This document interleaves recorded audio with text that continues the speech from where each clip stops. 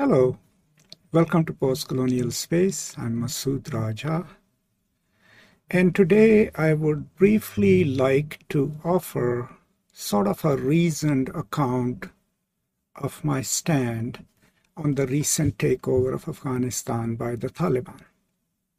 Now, if you have noticed, I have posted about 3 videos so far related to the plight of Afghan people in Afghanistan after the fall of Afghanistan to Taliban.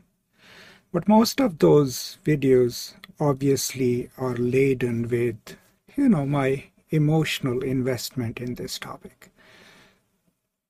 And maybe I did use some reasoned account of my views about the subject, but I think my passion kind of comes out in that because I feel strongly and passionately for the people of Afghanistan.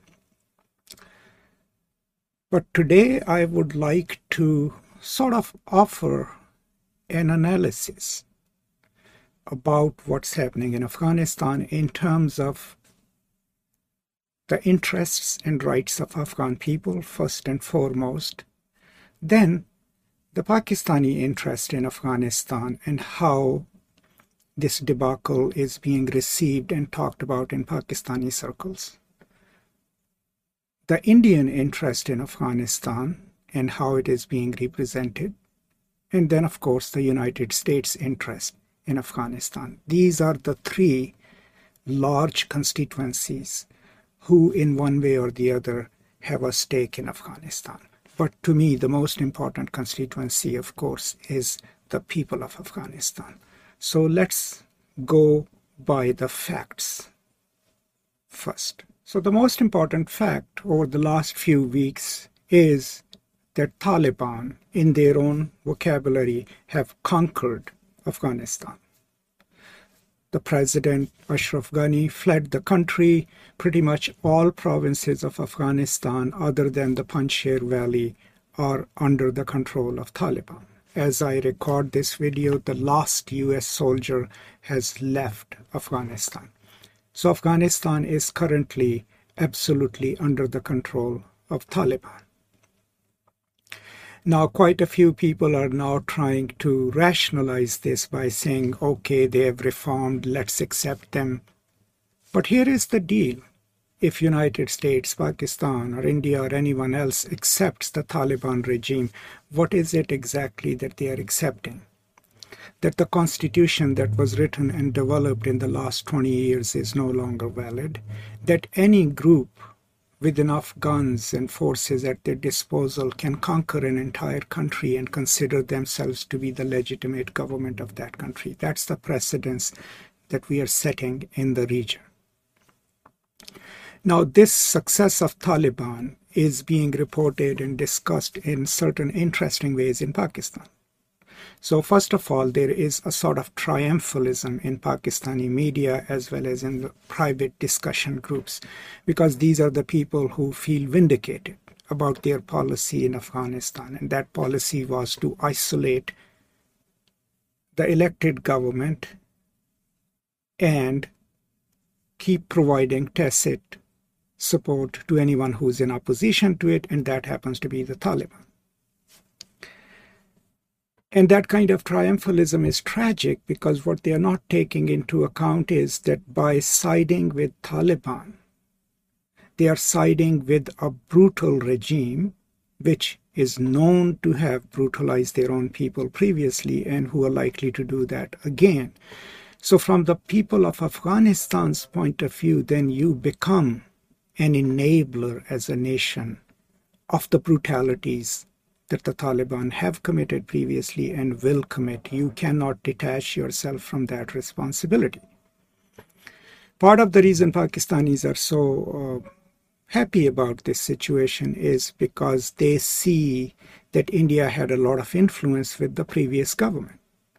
And they also argue that India was using the Afghan land to mobilize its proxies against Pakistan. I have no personal knowledge of that, but that could have been the case. So part of the triumphalism and happiness is coming from having thwarted whatever India's plans were in the region. Now, both India and Pakistan claim a certain degree of respect about their involvement in Afghanistan. Now, India's involvement was mostly economical. They spent about $3 billion on different mega projects and small projects. Pakistan's investment, as reported by their embassy in Kabul, was about $500 million, but mostly Pakistan's investment has been in receiving and accepting large numbers of Afghan refugees for the last 40 years, and it is undeniable. But here is the thing that we must keep in mind when we compare Pakistan's claims on Afghanistan and India's claims on Afghan sympathy or friendship. Pakistan's claims are based in having provided sanctuary to the Afghans. India's claims are based in having developed infrastructure, buildings, dams in Afghanistan. Right?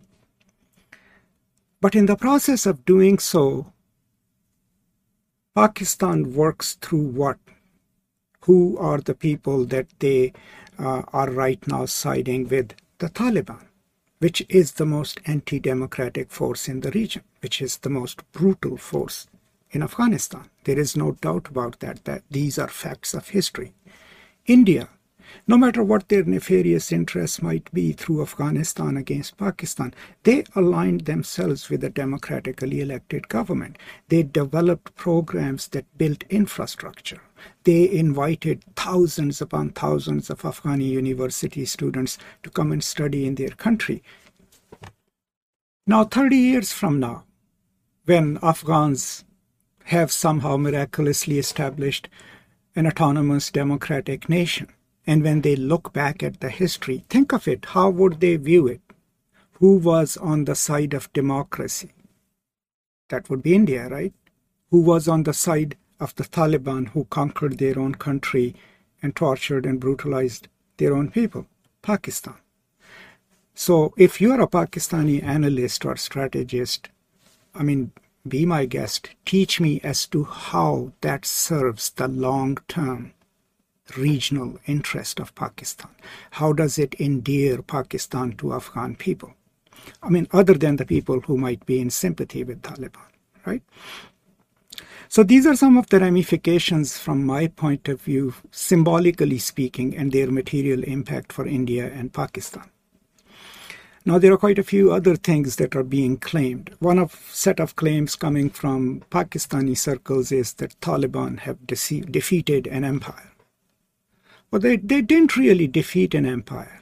The empire betrayed the people of Afghanistan and left, right? Taliban hid for 20 years in caves, making human beings their shields, brutalizing villages in Afghanistan. That's exactly what they did, forcing the farmers to grow poppy crops. This is what the Taliban did to survive. They waited until the so-called invaders left, right? And then conquered their own country. That is a fact of history. Now, we could say that in a slow motion, maybe the Americans couldn't take it anymore and the Taliban defeated it.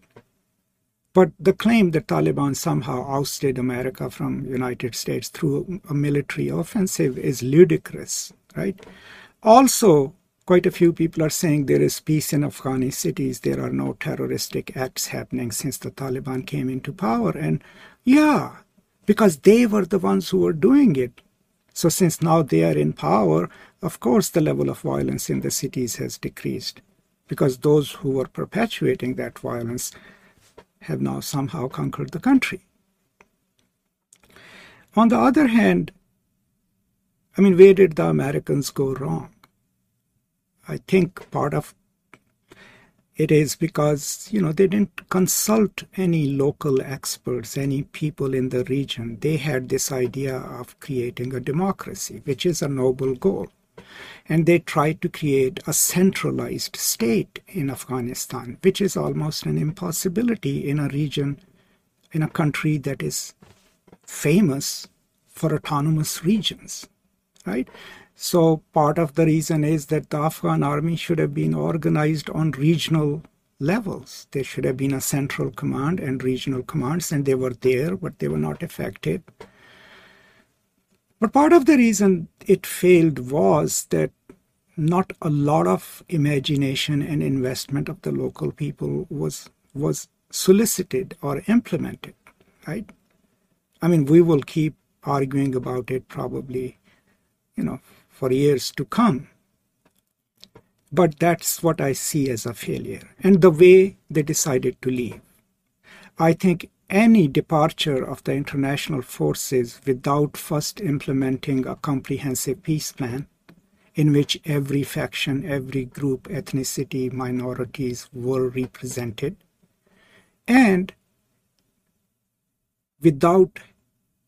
having left a peacekeeping force. That would have been decided even before the US presidents, both the previous and the current, decided to pull out. There should have been a force present other than the Afghan army to safeguard the integrity of the system in place.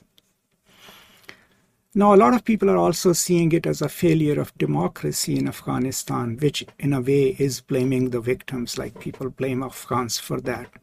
But remember, democratic systems take years upon years to develop. You have to develop the habits of democracy. You have to develop its institutions. The nascent signs of it were already there in Afghan cities. You're seeing them right now, young people raising the Afghan flag in opposition to the white flag of the Taliban. That is already teaching us that Afghans, who were actually an autonomous nation long before India and Pakistan became free nations, have developed an idea of a civic state. It needed time to develop further. That's how national identities are formed. That's how civic identities are formed. And I see a lot of hope in that. So overall, both India and Pakistan have their interests in Afghanistan, but they cannot countermand the interests of the Afghan people. So this is a moment for India to think, critically about what they have done for Afghanistan and what they could do for Afghanistan without using Afghan land as a land to perform activities in Pakistan. Similarly, Pakistanis, intelligentsia, the government, the generals, also need to think not in terms of a triumphant proxy in the shape of Taliban, but what it does to Afghanistan. Because what happens to Afghan people through this regime that you are tacitly, of course, supporting will have a reflection in the Afghan people's minds about your country. And similarly, United States has a responsibility to people of Afghanistan, right? So there is a talk about accepting the Taliban regime and then working with them. Yeah, it sounds really pragmatic. But here is what you're accepting then as the regional powers and international powers. You're accepting that a group of armed people, brutal in their operations, can literally conquer a country and be considered legitimate government by their neighbors and by the United States of America. If that's the circle you can square in your morality and in your imagination, all power to you. To me, it sounds kind of a tragic, pragmatic response to one of the gravest threats to Afghanistan and the people of Afghanistan. So, in conclusion, I'm a nobody, right? I have no power. No one actually listens to me. Why am I saying these things?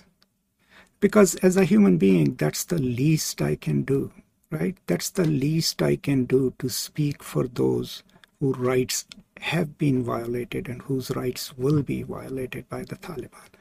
That's the least we all can do. And the least we can do in our lives is also not to side with the oppressors, not to side with powerful forces that humiliate people, that torture them, that take away their freedom, right? And that is what I feel is my responsibility as a scholar, as a public intellectual, and as a human being. I hope you feel the same way too, and I hope you add your voice to all of these voices from all around the world, speaking with the people of Afghanistan against this tragedy, against what has happened, and hoping and praying that this dark night of oppression will end for the people of Afghanistan, and that they will be able to decide their own national, collective, and individual destinies. That's all. Thank you so much, and peace and love.